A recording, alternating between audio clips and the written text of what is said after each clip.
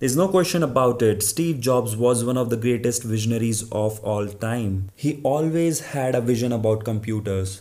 He wanted computers to be a tool that can be used in the personal life as well. And that's how the whole personal computing industry started. Now, vision is something that how you really want to see the world around you.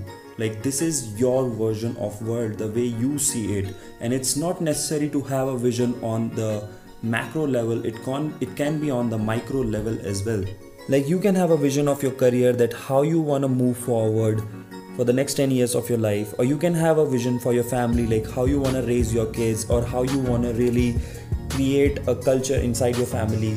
That's what vision is. It's not necessary that you have to make it on a huge level, that I'm gonna put the dent in the universe in a different way, but it's necessary to have a vision, because that's what make you move forward. But having only vision, it's not gonna help you, because who's gonna work on that vision? How you are going to get motivated to work on that vision?